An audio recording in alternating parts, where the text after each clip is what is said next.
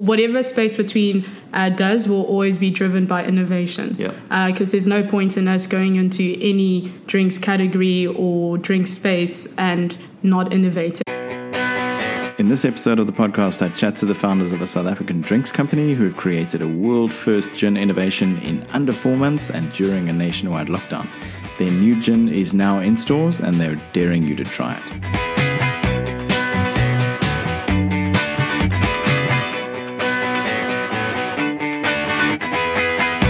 I'm sitting with Nzeka, Nat, and Rob, who run a company called Space Between Drinks.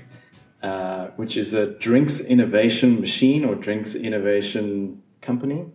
Welcome, guys. It's an absolute privilege to have you on the podcast. Thank you for having us. So what I wanted to really chat to you about is that you have founded a drinks company at a time when founding any alcohol company in South Africa has been hugely challenging. And in the last couple of months, you've brought a new product from idea stage to now being in Macro stores, which is Mood Gin.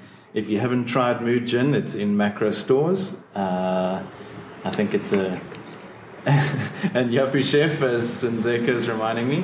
I want to start off with Mood Gin. Where did this idea come from, Nzeka? Maybe you want to kick us off there. Oh, geez. Okay. Throw me in the deep end.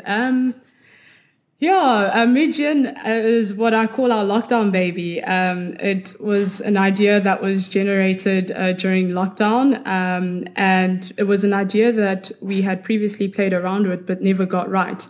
And it's something that we wanted to revisit during this period. We launched in the brand concept in July. So we just started fleshing that out to eventually get to where we are now, essentially. And so we're now in October. At that point in time, and bear in mind that we had an idea, a concept of making this gin that pairs with soda. We had no idea how to do it, if it would work, not even a clue. But we thought, let's start putting a brand together to try and talk about this concept. So Rob, just to elaborate a little bit more on that. Mood Gin, the concept that we're talking about, is a gin that pairs with soda. That's correct, yes. But also pairs with tonic and also goes well on the rocks, that's the more challenging thing. We thought the big challenge was to make it pair with soda, and I guarantee you it's very difficult to get a gin to pair beautifully with soda. I'm not saying mix with soda. You can put vodka with soda, you can put gin with soda, you can put whiskey with soda, all these things are fine. But is it going to taste like a complete cocktail? Is it going to give you that gin and tonic experience? And the answer is no, unless it's Mood Gin. Right. So as far as we know, there aren't any gins in the world that actually are able to be mixed with soda successfully. Well, yeah, there's no gins that we're aware of anywhere in the world that perfectly pair with soda. Many might claim that they do, but this was engineered and designed to pair with soda, while at the same time it still mixes perfectly with tonic and still goes well on the rocks. And the reason I keep coming back to that is that proved immensely difficult, finding that balance right, because every time you got the soda combination perfectly right, you then it threw out the tonic mix, and then you had to go and try and mix the tonic, and then like, okay, wait, great, it goes with soda, it goes with tonic, try it on the rocks, it doesn't work on the rocks, back to the drawing board. So it was quite an iterative It was a lot of tasting, and for me, who doesn't drink, you started drinking. Oh my goodness! So, literally, as Rob says, it was three categories, exactly as he says, and every single time we'd be like, okay, cool, and then we have to start from scratch again, and then scratch again. So I consumed a lot of tonic a lot of gin and tonic, which, is something that I generally don't do, but here we are. Yeah, as a non-drinker, Nzeka had a lot of fun that day. For me, the turning point is that Nzeka's always deadpan with my dad jokes, but a few of those gin and sodas in, and she was loving all of my jokes for the first time ever. Not true. I think the logical question that follows from that is why gin and soda? And maybe that's worth kind of like looking a bit at. We were looking at trends, obviously, like that are currently out in the market. We were also looking like who is consuming most beverages in that sort of trend. And it came down to the point, people are certainly looking for healthy alternatives to the things that they're used to currently. I think when you're drinking soda, like the taste of sugar, and actually like after having like 2 G&Ts, like just being quite filled with sugar and quite overwhelmed with it, I think everyone can attest to that. And if you go further, obviously, like there's also not a great experience thereafter. So for us to create something that firstly has a large fan base, which gin and tonics has a large fan base, which also plays into the trend of female consumption, which is the largest growing consumer group. I spent a lot of time at Diageo many years, and like certainly for the last 4 years or so, like by far the largest growing consumption trend in alcohol is female consumption, and playing to this trend, but playing also like to the health concerns was the turning point for us to say, like, why don't we try and give an alternative to those tonic drinkers and gin and tonic drinkers. And like I think like the feedback that could be given is like, well, of course I could drink a sugar-free tonic, but I think we all know if we have tried it, like it just doesn't taste right. It just doesn't taste the same as a gin and tonic. It just doesn't give you those flavor notes, and in fact, like in some cases, it actually tastes quite inferior to a tonic, and it's not a nice experience. That was the starting point for gin and soda. So Matt, we know that there is quite a big trend in the United States of something that they call hard seltzer. Does this play into that as well? Yeah, very much so. So like the insight from hard seltzer, like if you listen to the industry sources on this, there's lots of drink fads that come and go. Every year there's a new kind of soda pop. There's anything interesting, like they call it like alco pops, and they come and go. However, hard seltzer is one widely regarded and by most industry analysts as a trend to stay. And it's exactly because of this a dynamic that I've been speaking about. So it's female consumers looking for nice tasting drinks that are non-sugary, low calorie count, but still give you a great feeling and like a good time if you want to. And hard seltzer essentially like is that idea. And gin and soda is sort of like the next step of trying to make this idea stick with a consumer group that already knows how to drink a certain drink. And especially from a perspective that South Africa is a tricky market when it comes to hard seltzer because it just hasn't landed on these shores just yet. There's a couple of them that crept out lately. But as a name, seltzer is not really broadly known by South Africans. So we try to kind of figure out, well, how do we bring a concept like this or an idea like this to life with something that South Africans know? With obviously being in mind, we want to obviously take this internationally as well. But it's a good starting point for South Africa to think about it in that light. Yeah. So just from a brand perspective, our aim, looking at what was out there on the shelves, we often got the feedback that consumers were confused as to what gin is what looks, because they all look the same, right? So at the outset, we wanted our brand to look different. We wanted to think different, and we wanted to act different. And that was always key from the very beginning of thinking about this concept. So Mood came about there, where it was just being the purple cow, essentially, on that gin shelf. So what that means is looking completely different to any other gin on the shelf. And that's what you'll see with Mood's brand aesthetic. You see it's very colorful and it's got lifestyle images. And that also just speaks to the lifestyle aspect. Mood fits into your life effortlessly.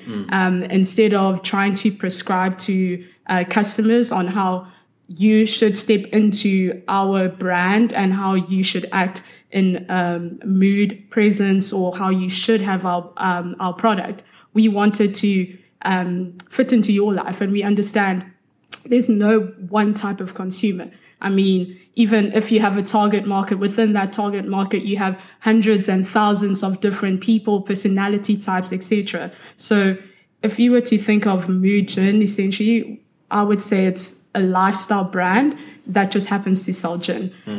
We essentially want to fit into your life, your mood, whatever that is, and we're coming along for that journey. And that's essentially the thought pattern behind that. And you make a good point, because gin tends to be quite stiff. perfect serves and how you should have it, and often also the drinks, the cocktail mixtures are so extravagant, which is awesome when you're out, but you can't replicate it when you're home. Yeah. So we also wanted, from a recipe standpoint, give you those easy to make recipes that you can just, I've got this and this, throw it together, and I have a great drink. Yeah. Well, a good way to just jump on that, on one of the articles you put out. I was reading one of the articles on your blog post last night about aviation and about Ryan Reynolds, which everybody's seen what's happened there.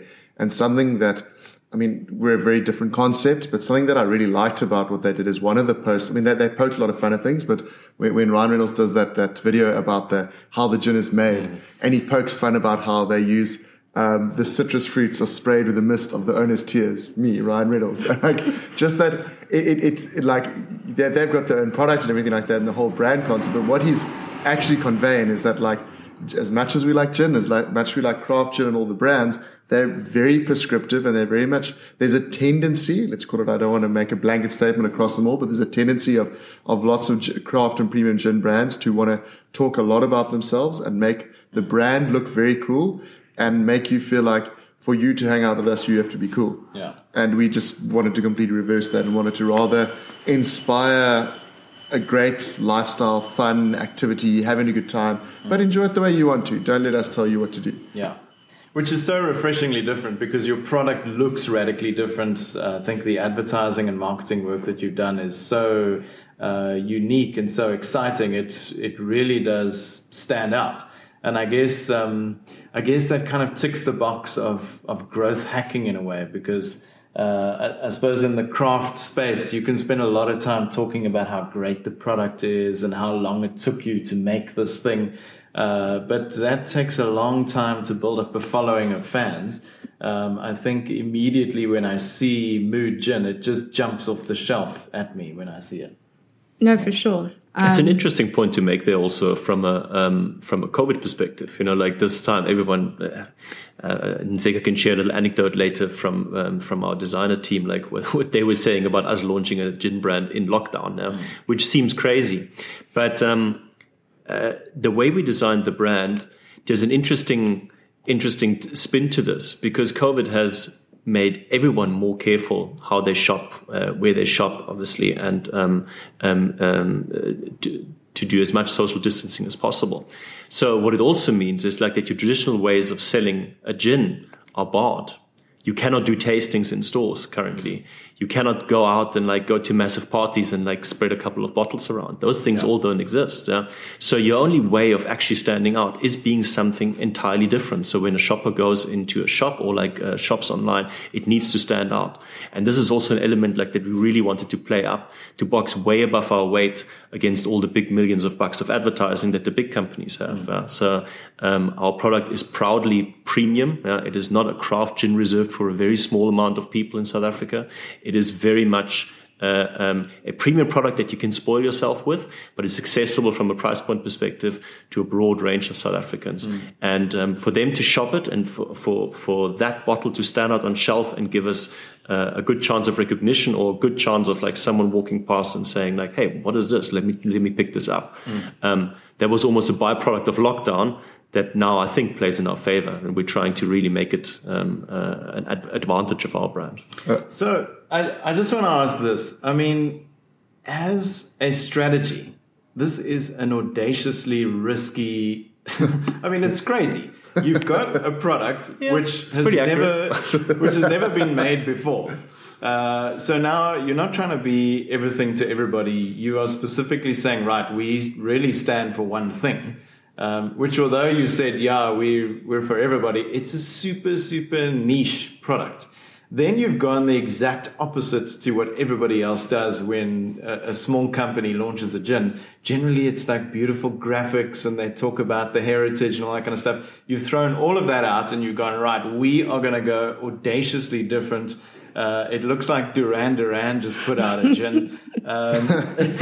It's quite a crazy strategy. I mean, so we've seen all these things that work, and we're going to do the exact opposite.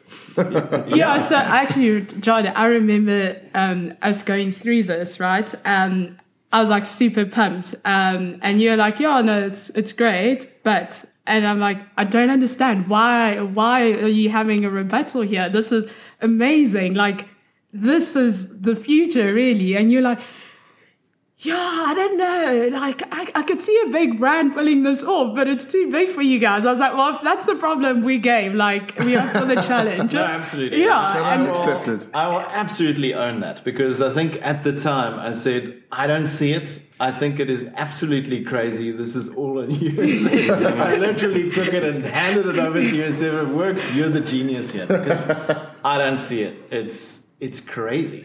And I think one thing to add here as well is, like, as much as this looks like a niche product, that niche sort of character of like being able to pair with soda as a main USP is great. However, as Rob said, like, we went through crazy lengths to make this product really, really, really good with tonic as well. So it actually almost has while it has a Ferrari mode, it has a VW Golf mode as well. Because like, if you buy this just because you like the pictures, just because you picked it up and you're not even reading the label, and you drink it as normally with your tonic, it still works perfectly. But if you decide you want to supercharge it into health mode and drink it with soda, you can do that. So while it is absolutely like there's a niche USP here, it still works perfectly in the usual sense that people are used to drinking their gin. Yeah. And we're living in the age of the conscious consumer, right? And it's conscious in every aspect, like whether it's sustainability, but most importantly, right now, from a health perspective. So this is something that speaks to that consumer that wants to ensure that what they're consuming actually is beneficial to them, their bodies, or taking care of themselves. And those people who also look at, oh my gosh, I'm eating X amount, that's too much, I have to go to gym afterwards. So it almost takes away that pressure. Go to gym when you want to go to gym, not because now you have to work off a burger and gin and tonic that you had instead of having sugar-free because you don't like sugar-free because of the artificial taste that it has.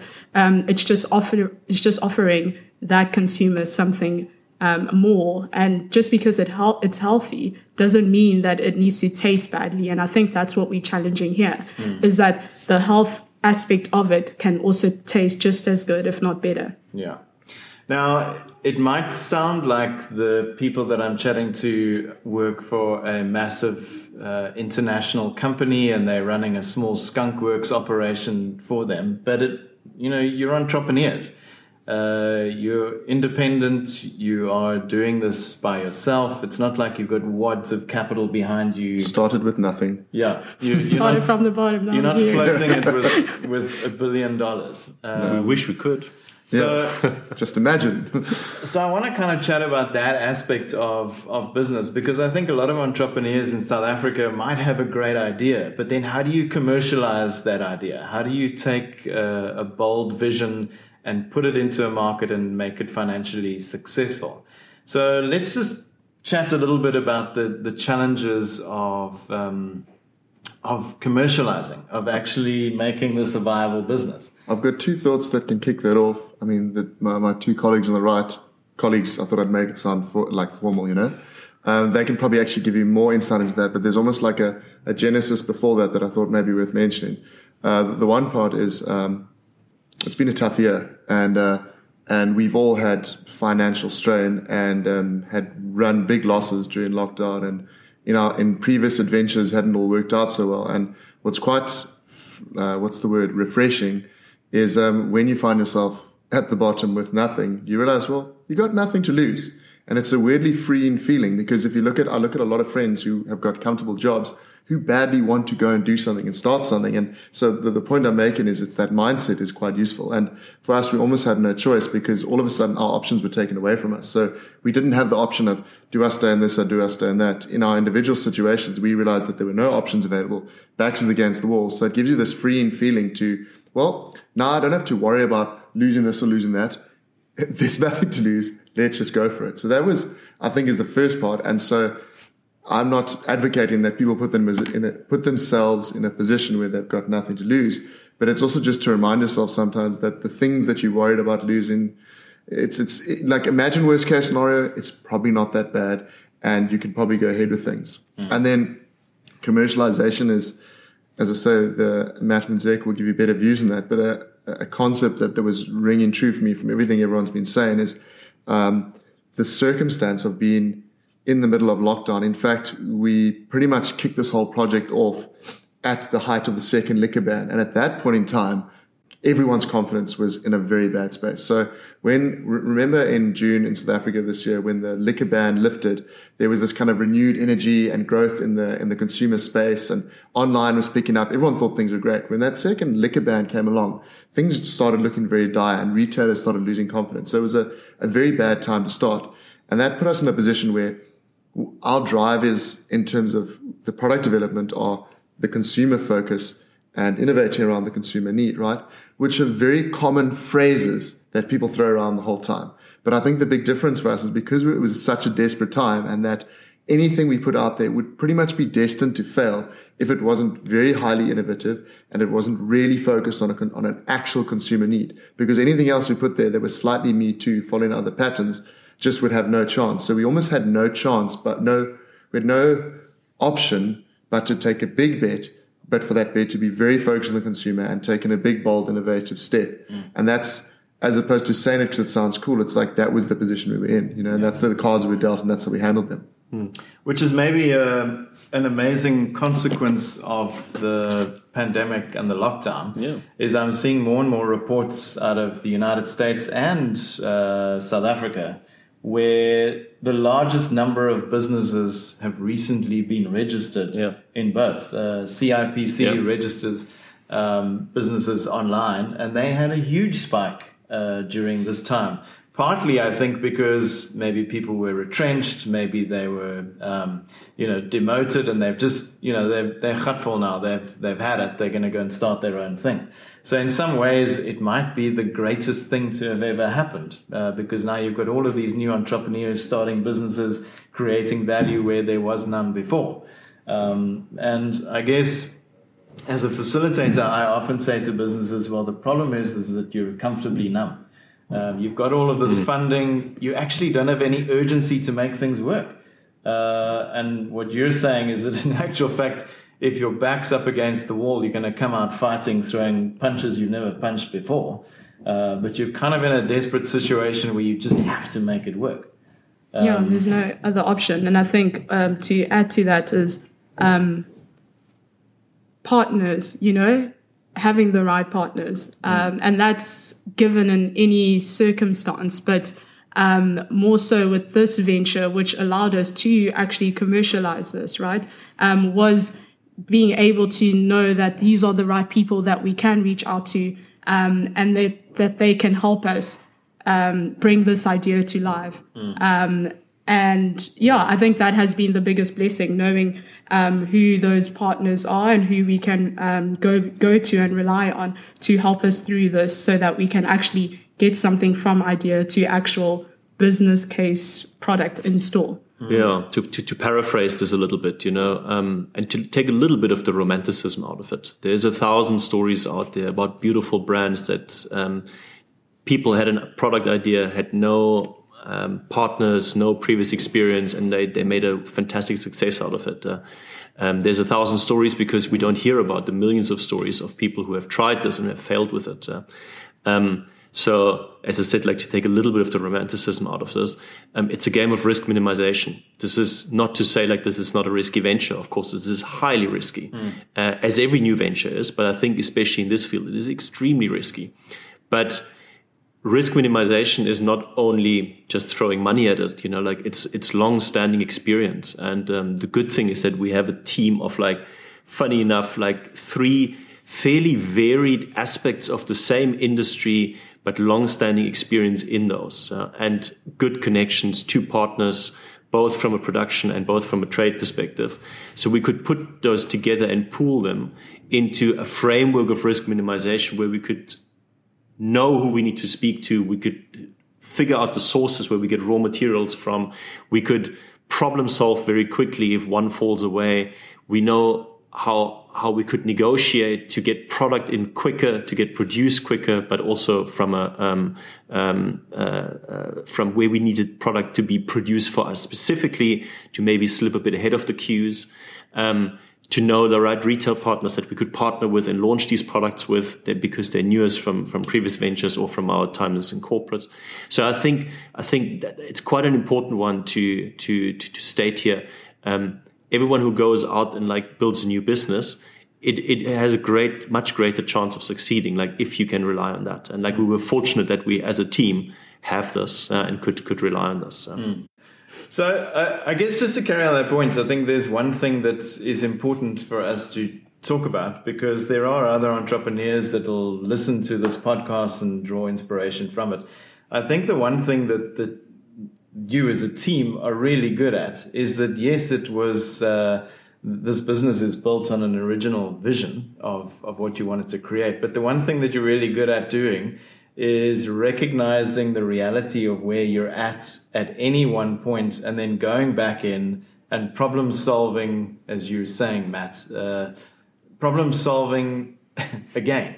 So it's not like there's one strategy and that strategy just rolls out. And I think often that's what happens, is that entrepreneurs kind of have an idea of what the recipe is that they need to follow, and then they doggedly sit with that recipe and just play it out, even though it's not necessarily delivering what's important. I think what's really great about what you do is that you're constantly assessing whether you're making progress or not, and then you're not afraid to go back in and almost reinvent the business from scratch. No, exactly. In the words of Ross, pivot is the mantra here. Yeah, see, like in a startup like this, I mean, I think in any startup, like problems will come to you all the time. Things will go wrong where you haven't even thought about them going wrong. I always say problems come to people who are good at solving them. Sometimes I wish like we wouldn't encounter that many problems. But as you say, John, like we're pretty good at solving problems, but I think we're also pretty good at like what you said. I just want to tickle out a bit more. If you create your own brand, if you create your own product, you're kind of biased, and it's very, very tough to see the criticism. But like unless you actually step back, you bring outside people in, and you sense check yourselves constantly and pivot off that. I spent 3 months working on this. It's not a good idea. I need to change. You need to change. You need to listen to this outside criticism. You need to be able to listen to the criticism. And I think we're fairly good at that. Like obviously, like everyone wants to hold on to ideas, but we're fairly good at giving up ideas or changing them entirely into something more successful than they were before. And I think that is key in making a young startup a success. And it's not easy. It's not easy at all, because even though Matt can say we're good at it in terms of the pivot, which we are, getting to that stage of actually pivoting once you've committed to that idea, right, is still difficult. And more so for me. And that's where Rob and I, we hardly ever butt heads. But that's where Rob and I, we butt heads, my goodness, when I'm like so committed already and we all committed. And then next thing you know, it's like, maybe we should just, pivot. And I'm like, oh my goodness, are you joking? But I think it's always staying true in terms of, for us, putting the consumer first. And the resistance to pivoting often more so from an entrepreneurial perspective, or once you're committed to an idea, is because it's it's self-indulgence, and it's more protecting that idea that you have. But the moment you remove yourself from the situation, it's not about you. At the end of the day, it's about our consumers. So if the pivot is to suit them in the best way possible, then it's something that we need to do. Yeah. I think I've just realized why I hate the word pivot so much, because it sounds like it's just you do it once. And I think it sounds quite corporate as well. Yeah, it should be that you're pivoting, or there are pivots. Like every day, there's a different pivot that you need to take. Every day I'm pivoting. A different route. It just sounds like people do it once and it's like, cool, well, we did it, let's walk away, we just solved the problem. But it's also like it's a fine balance, right? So like on the one hand, you've got to be careful of pivoting too much, which is probably the main thing I need to worry about, because I enjoy just chasing after the consumer and the opportunity, which is, that could be dangerous, very dangerous as well. Sure. But on the other hand, I think a lot of people read these stories about entrepreneurs, and you listen to how I built this, and you read these books, and it looks like this linear hero's journey of this one heroic genius individual that created this vision and drove it all the way through to completion by themselves. And I think there's two parts that are severely missing there. One is that linear line, actually, that looking backwards is a linear line. Going forward, it's just a crazy sprayed bounce around, trying to manage opportunity and challenge and trying to get to that end state. But the other key thing that often is missing in those stories is people romanticize this individual who drove things forward. But as we were speaking about earlier, like, I think the phrase that stands true for me is that it takes a village. Like, it takes a village to raise a child. It takes a village to get a company like this off the ground. And there's 3-4 of us getting this thing done, but the amount of people who have been part of this journey so far and are going to be part of this journey going forward is massive. So for us to try and, even sitting here, being proud of our achievements to date, which is still very small, and there's still a long way to go. It's nothing without all the different people helping us and guiding us along on this path, this like group of partners, this village. Yeah, it reminds me of something that Andrew Smith from Yuppiechef always says, is that he says that there's no silver bullet to Yuppiechef's success. And he can't necessarily tell you what it was that made Yuppiechef successful. It was a series of little steps which ultimately resulted in it being a successful business. Which, you know, there's so many initial campaigns which you could say, wow, that was really clever by Yuppiechef and it built the brand over time. But I think he's right, and you know, you're also right, is that it's interconnected, it's complex. There's no ways that you can pin it down into one thing or one person that created the success. There was a certain energy within this group, and it kind of gets there over time. I mean, I don't think we really care about overcoming the silver bullet. I mean, it feels like that bird has flown the coop. I mean, for us now, it's a lot more about how do we focus on what we do going forward? How do we focus on finding what the consumer wants and delivering something of value and potentially having a good time doing it? And yeah, having a good time, but also now you've also got to thread this whole thing of a business. You know, you've got to find finance, you've got to manage cash flow, you've got to have deals with big retailers and your suppliers, which kind of makes sense. It's tricky because it's creativity and technical ability at the same time. You've just got to be a jack of all trades. Yeah, and it's striking this balance as well because, you know, like you see great brand builders out there or great brand innovators. But like where it falls down often with brands is when it comes to the admin. Yeah? And as much as we stood here in the warehouse sleeving bottles, like as you said, calluses on hands and everything and bleeding fingers, the next day we have to go out and have a marketing meeting and speak about the brand intrinsics. The next day we have to figure out how does that work. The next day we have to figure out like where do we get investment from and like be in the deepest trenches of financial modeling for the next 5 years for a brand that is 3 months old. That's quite interesting. Yeah? So I think striking that balance right and maybe also to your listenership, like who are in those shoes of trying to build a brand. You need to find the right partners and the right friends and the right advice on all those things. Because if those things don't align, if you even let one of them slip, it's not going to work out for you. Because you need to get the finance right on the one hand side, you get production right, you need to get the brand right. Any of those three not happening, your brand is not happening. Just play to the different strengths, really. And that's where having a team that has the different strengths that you can leverage off at different points, and then also coming together to actually, you know, pitch in every way possible. So as Matt said, we literally have been doing everything. I think production, the 3 weeks of production, oh my goodness, was incredibly challenging. And yet we still, the next day, once that closes, we on to the next thing. I mean, we're not resting anytime soon, but we are so exhausted. Okay, let's talk a little bit about the gin itself. I tried to go down that route. Rob went somewhere else, but let's just talk about the gin. I wanted to get into the admin and the finances. We've got 3 different gins. Tell me about them. Cool. So the flavor notes, we try to get an array of flavor notes that appeal to our potential consumer. And as I say, it sounds like I always cringe a bit when people use those kind of words, but we're thinking about what are people going to enjoy and what are the flavors that people want out there. So one of the starting points for us is you need to get the premium gin consumer expects a London Dry, right? So we needed to make sure this thing needs to stand on its own as a London Dry. It's almost like if you make beer, you've got to make a good lager, and if you make craft beer, you've got to make a good IPA.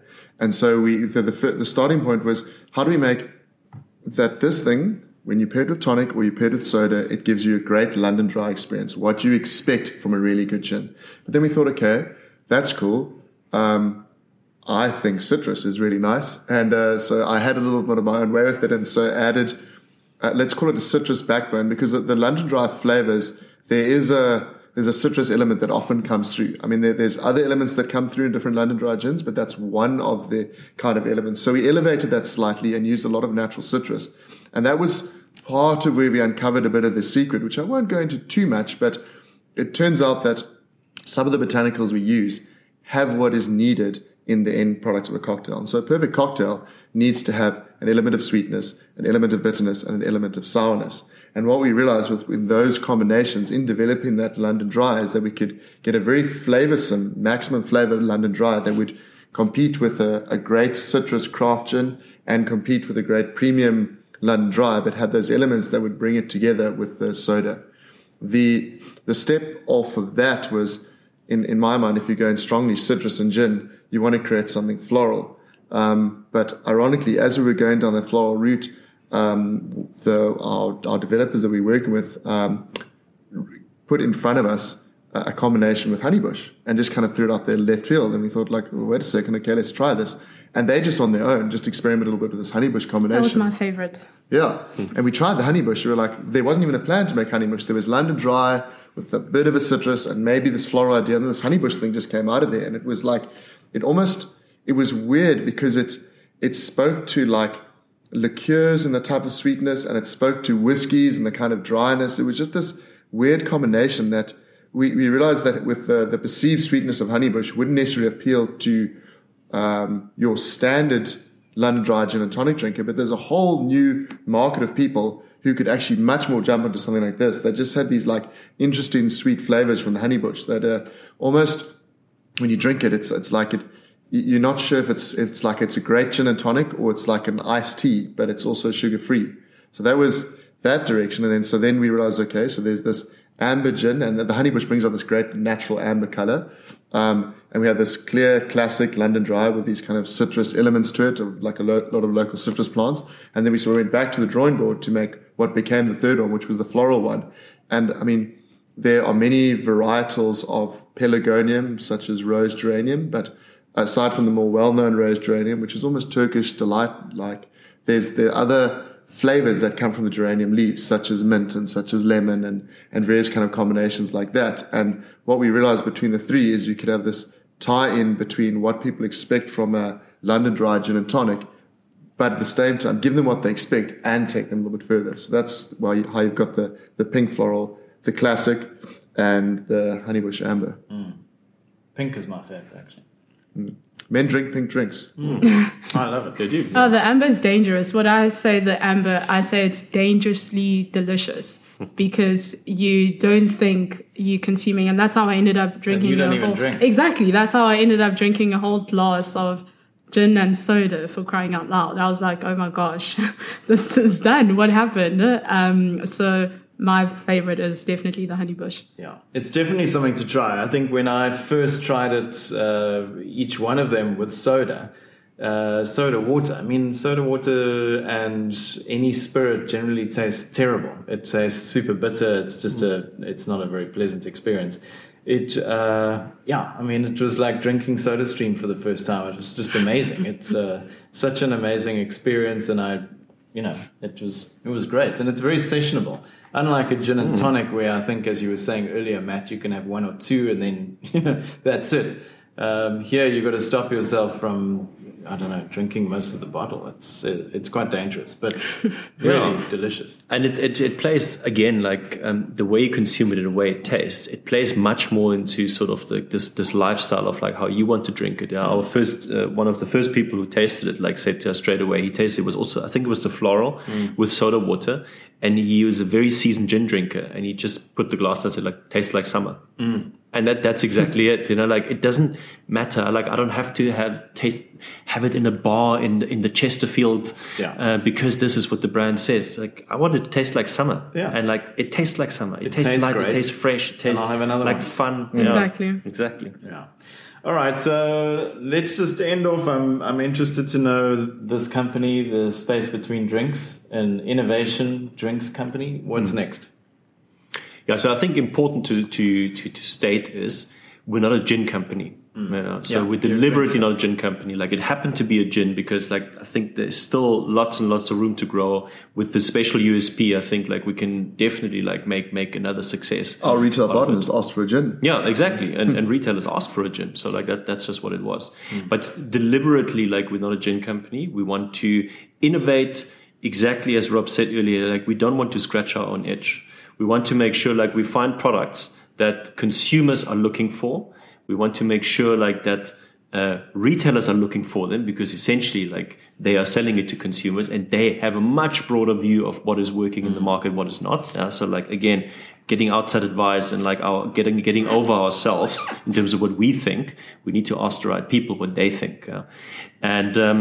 Yeah, we've got lots of products in the pipeline. Maybe, like, we can give a little bit of a taster. Maybe not. No tasters. Watch the space. Go out and try it. So one thing we will say in terms of that is we won't necessarily give you what we're planning next, but whatever space between does will always be driven by innovation. Yeah. Because there's no point in us going into any drinks category or drink space and not innovating or not doing something that's different. So our company is largely driven by innovation. And yeah, you just have to stay tuned to what we're doing. But I think I really enjoy your point of view, because I think so many entrepreneurs, they have a personal experience and then they solve the issue that they themselves are feeling. And yes, there will be other people that think the same way. But I think if you're wanting to address the needs of a market, you've got to understand what people need. And as you say, if you understand what the requirements are of the important retailers in a market, you can supply into the demand that a retailer has, and they're going to do most of the marketing work for you. So I think that's some good perspective. Just as a side note, I was having a chat to some people in Canada the other day, and when I mentioned the Mood Gin, they were like, "Oh, well, that sounds amazing. Could you do the same with whiskey? Because we love to drink our Canadian whiskey with Coke." So I'm like, yeah, okay. Something to put out there. It's maybe a problem that only Canadians seem to have. Give us a month. Yeah. A whole month. Yeah. Okay. Well, that's really impressive, guys. I think this is your first major product launch, so I think we're all very much looking forward to seeing what comes next. And first major podcast. Yeah. First major podcast. First of many. Yeah, thank you, John. And if anyone is keen to try it, please, we always say, please just try it with soda water. You get it at any macro store nationwide and at Yuppiechef, and more to come. So Yuppiechef, and you just search for Mood Gin. Yep. Either classic, pink, or amber. Yes. Classic pink or amber. We dare you to try it with soda. We dare you. Yeah, I think it's a bit of a mindset shift, but I think once you've tried it, it's difficult to go back from there. So congrats, guys. Thank you very much for your time. Thanks, John. Thank you.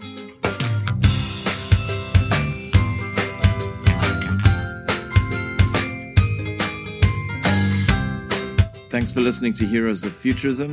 If you enjoyed this podcast, please consider subscribing, and we'll see you next time. Cheers.